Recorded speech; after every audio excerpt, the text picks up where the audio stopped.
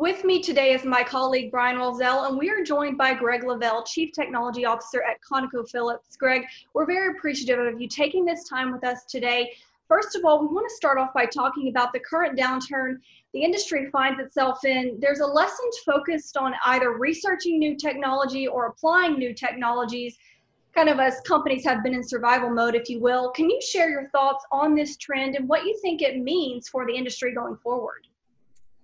And when you look at a disruptive event like the one we're going through right now, lessening focus on innovation or technology advancements is actually, we think, not the right approach.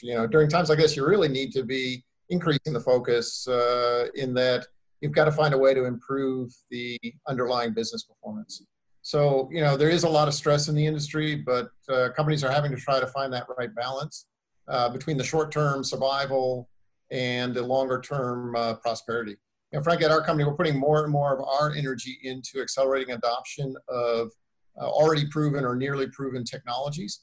So maybe lessening a little bit of the focus on things that are a long ways out, but really trying to push readily available improvement opportunities into the business very quickly.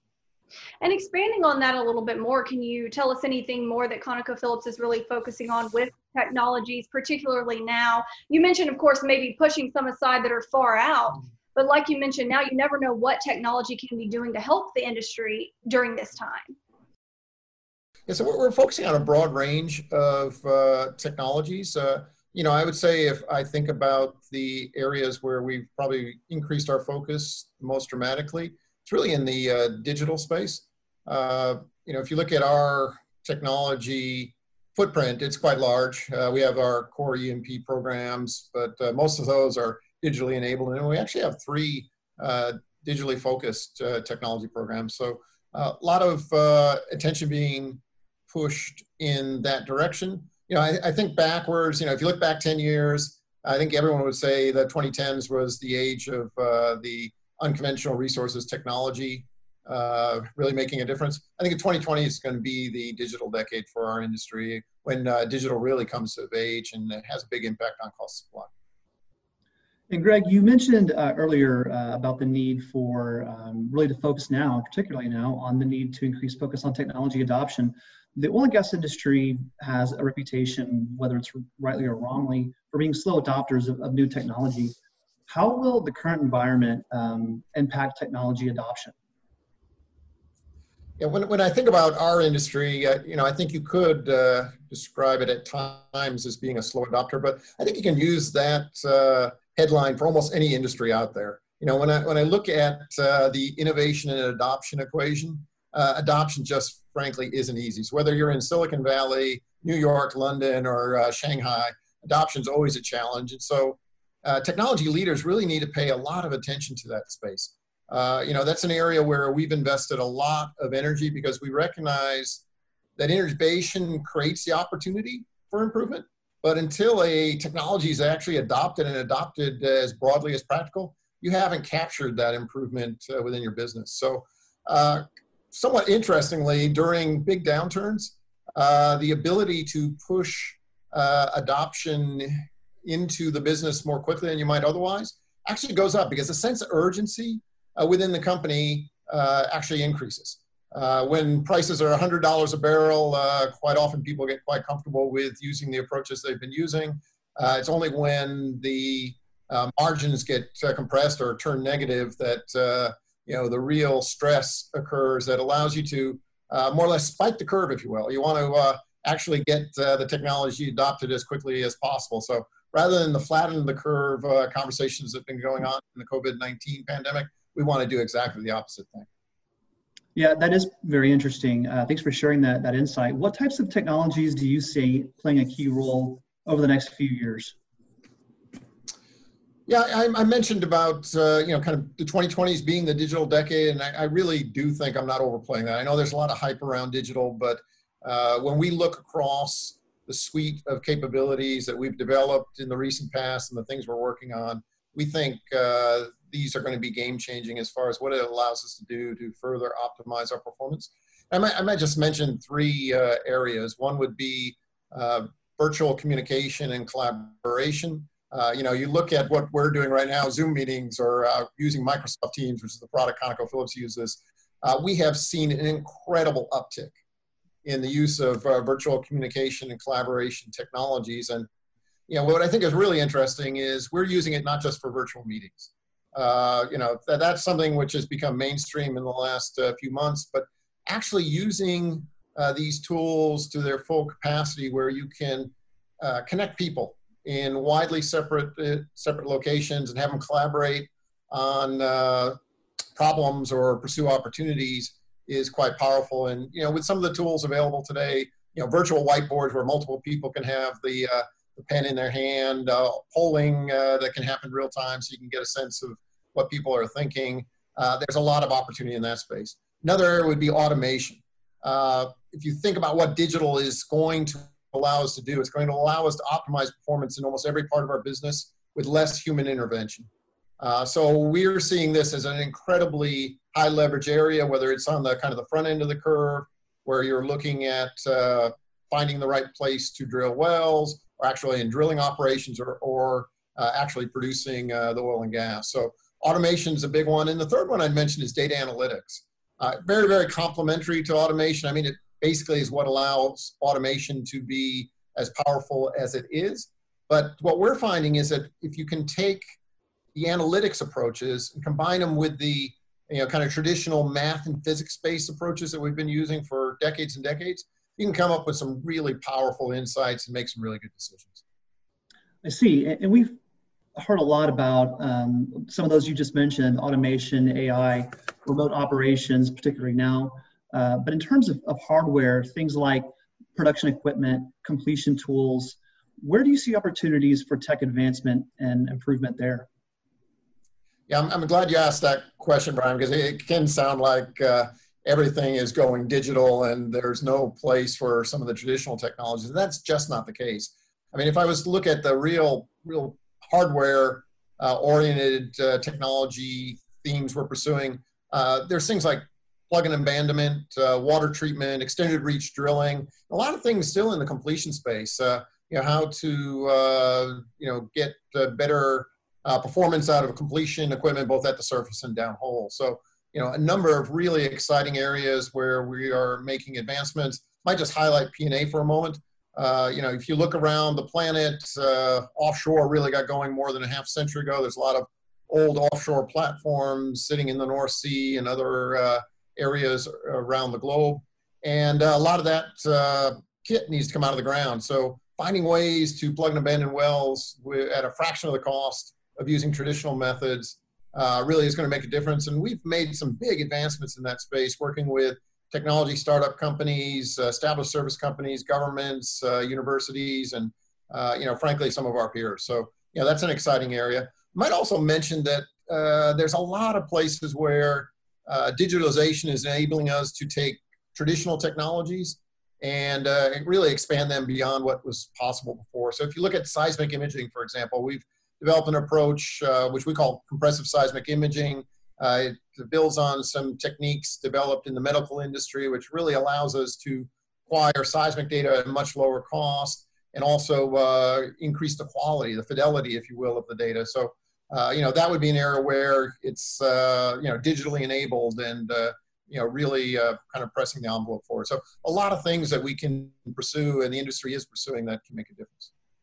Greg, can I ask you now if you could share a bit about how ConocoPhillips works with its service partners in both developing and applying new technologies? If I think about the approaches we utilize, they're really customized for the companies we work with, the type of companies we work with, and the type of technologies we're pursuing. So we're looking at the full gambit of different types of technology providers. Everything from the large established service companies through to technology startups and a lot of companies in the digital space. So, I might just unpack that a little bit. With the large established service companies, I think the model we tend to try to take is to work with them to try to improve the technological aspects of the services they provide. So a good current example is in drilling automation.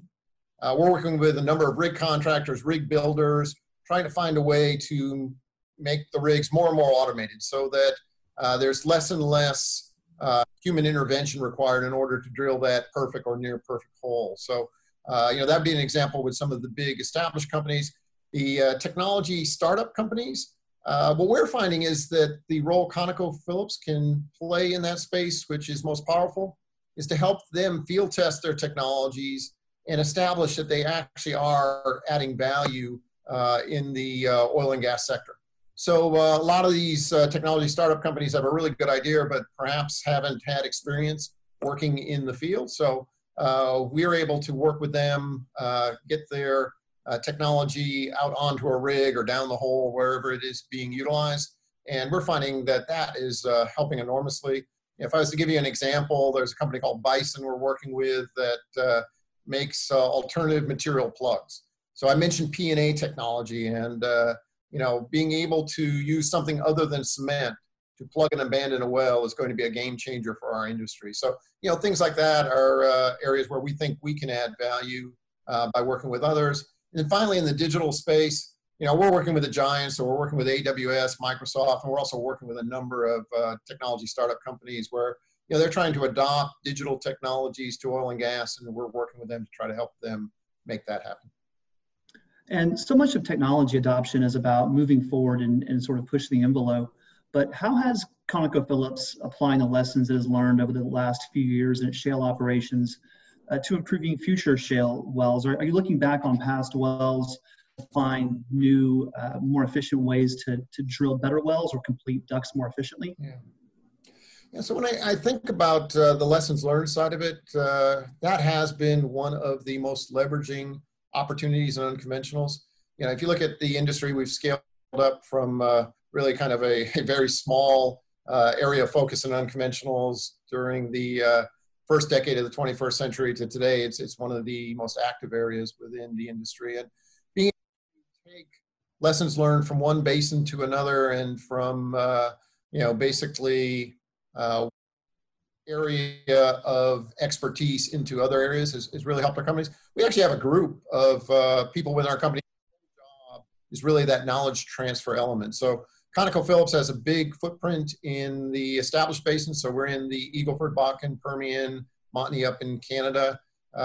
So we're trying to find ways to take what we learn, let's say in the Eagle Ford and the Bakken, and bring it up to our Canadian operations. And there's some great stories there. We learned a lot as far as what is an optimal completion design in the lower 48 states.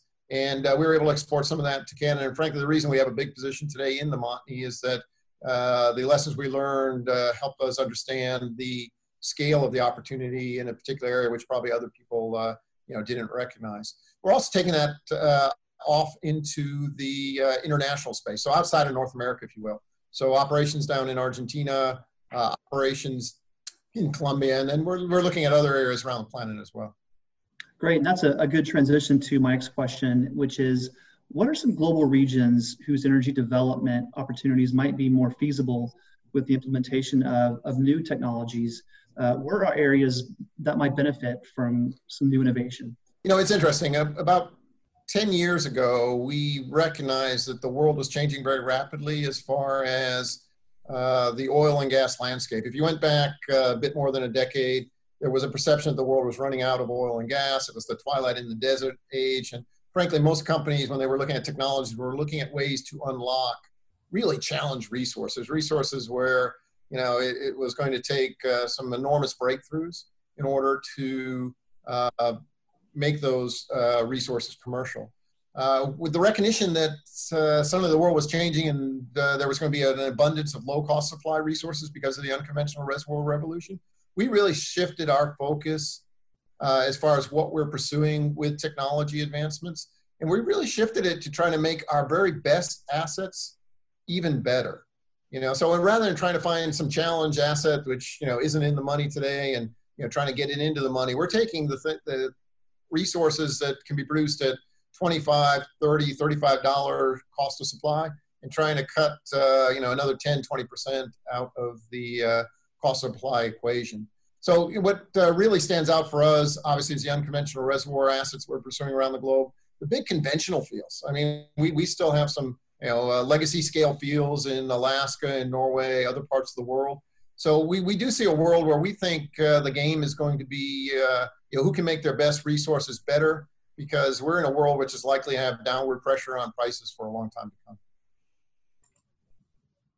And Greg, over the past 5 years or so, the unconventional space saw remarkable gains in efficiencies, particularly in aspects like completion designs, rather. Do you feel there are other areas that still have room for efficiency gains in that sense? Yeah. I mean, we've come a long way in unconventionals in a relatively short period of time. So there is a tendency, I think, of people to look and think, wow, what more can you do? But I might just list off a few different examples. So I think about it from a kind of a capital OpEx and productivity perspective. I think there's room for improvement in all these areas. So you mentioned the improvements made in completions, and a lot of that was on the completion design. But we're thinking that completion automation is going to be an area with a lot of opportunity for additional advancement. So that's both on how the frac spread works, and also on being able to take information gained during the hydraulic fracture operations and incorporate it into optimizing either that particular stage or additional stages being done. So, I think drilling's a bit ahead of completions as far as how automation has been, kind of built into the business, but there's a lot more to come. On the operations side, I think that's where digital is going to make a huge difference. During the COVID-19 pandemic, we're finding we can operate a lot of our facilities with fewer people in the field. And we think that's going to be a trend that's going to continue. And it's absolutely necessary given, the scaling you're going to see in the big established unconventional basins. So, today we have somewhere short of 2,000 wells in the ground, a bit less than 2,000.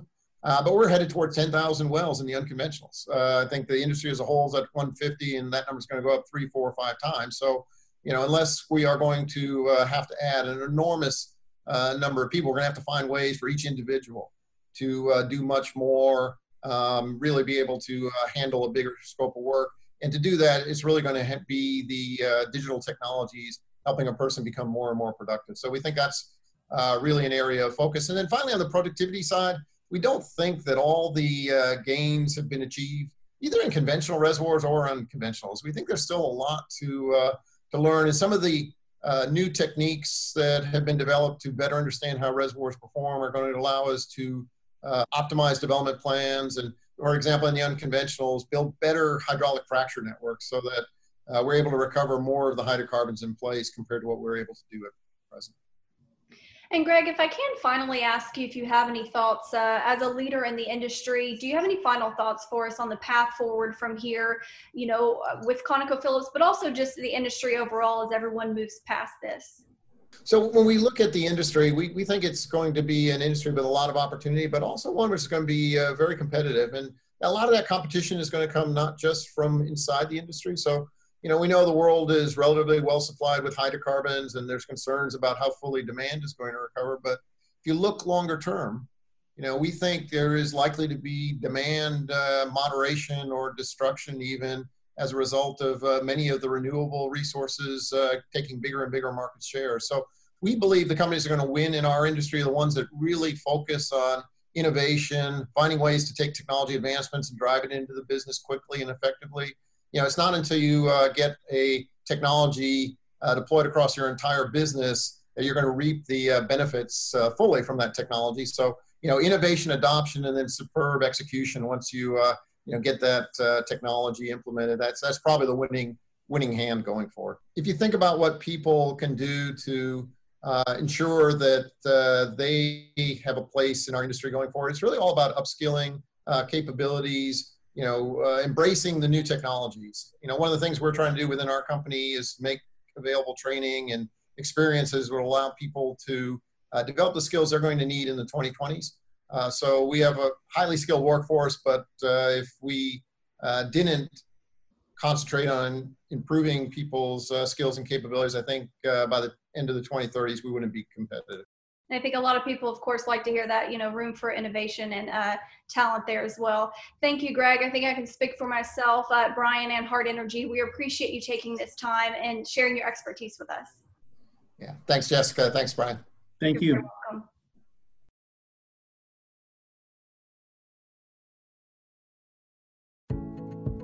For more Hard Energy videos, follow our social media channels.